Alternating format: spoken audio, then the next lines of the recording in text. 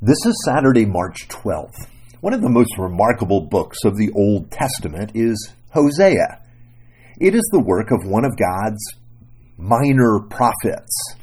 He's called a minor prophet not because he's less important, but just because he has a shorter book.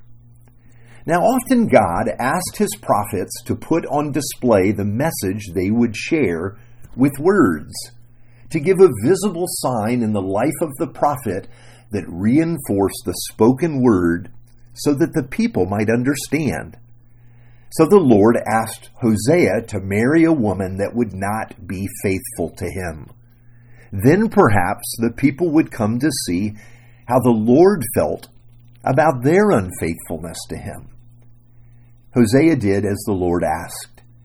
Can you imagine the grief and sadness that came with this calling? Hosea would love his wife, but she would not love him, nor would she be faithful to him. After having a family, as it turned out, she disappeared. When he sought her out, he found that she had sold herself into a local pagan temple, a shrine, and she had become one of the temple prostitutes. But the Lord commanded Hosea to go, to buy her out of her bondage, and to bring her home once again and love her. Again, it is difficult to put into words how shocking and heartbreaking this experience was for Hosea. He really did love his wife, but the love was not returned. This is precisely what had happened between the Lord and his people. He brought them out of slavery in Egypt. He gave them a land of their own. He ensured their success, but they gave themselves to worship other gods. In our text today, we hear the heartbreak of the Lord in these words that are given to the prophet. And that day declares the Lord, you will call me my husband, and no longer will you call me my Baal. For I will remove the names of the Baals from her mouth, and they shall be remembered by name no more. And I will betroth you to me forever. I will betroth you to me in righteousness and justice, in steadfast love and in mercy. I will betrust you to me in faithfulness, and you shall know the Lord. That's Hosea chapter 2, 16 to 17 and 19 to 20. Now here is the Lord, and the Lord is bringing Israel home. These are the people that he loves. But even when his people do not respond, even then they don't respond, the tension continues to build in the book. God seems to be done with his people. They have every chance to turn to him, but they refuse. Even as life becomes painful and difficult, they remain stubborn in their rejection of the Lord. Everything comes to a head.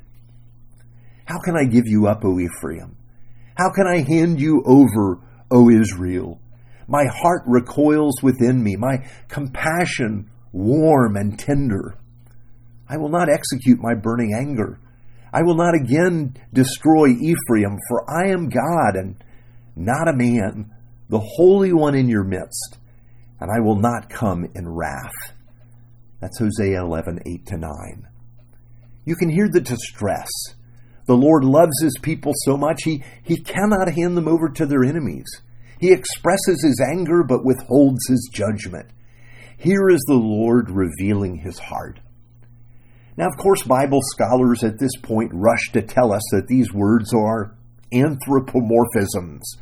That's a word that is used to say they're really human emotions and characteristics that are used to describe the Lord. But this is the word that the Lord gives to us to reveal his heart and his purposes with his people. You see, this is the only way we can understand the heart of God.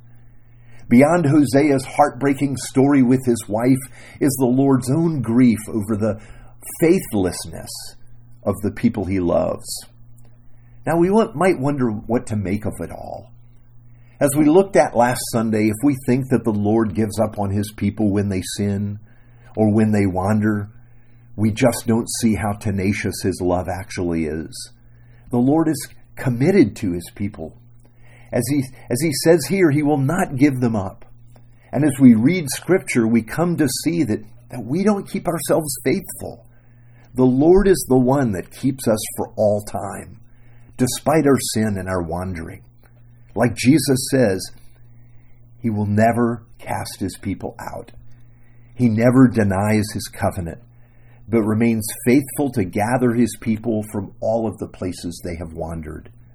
This is where we stand in Christ.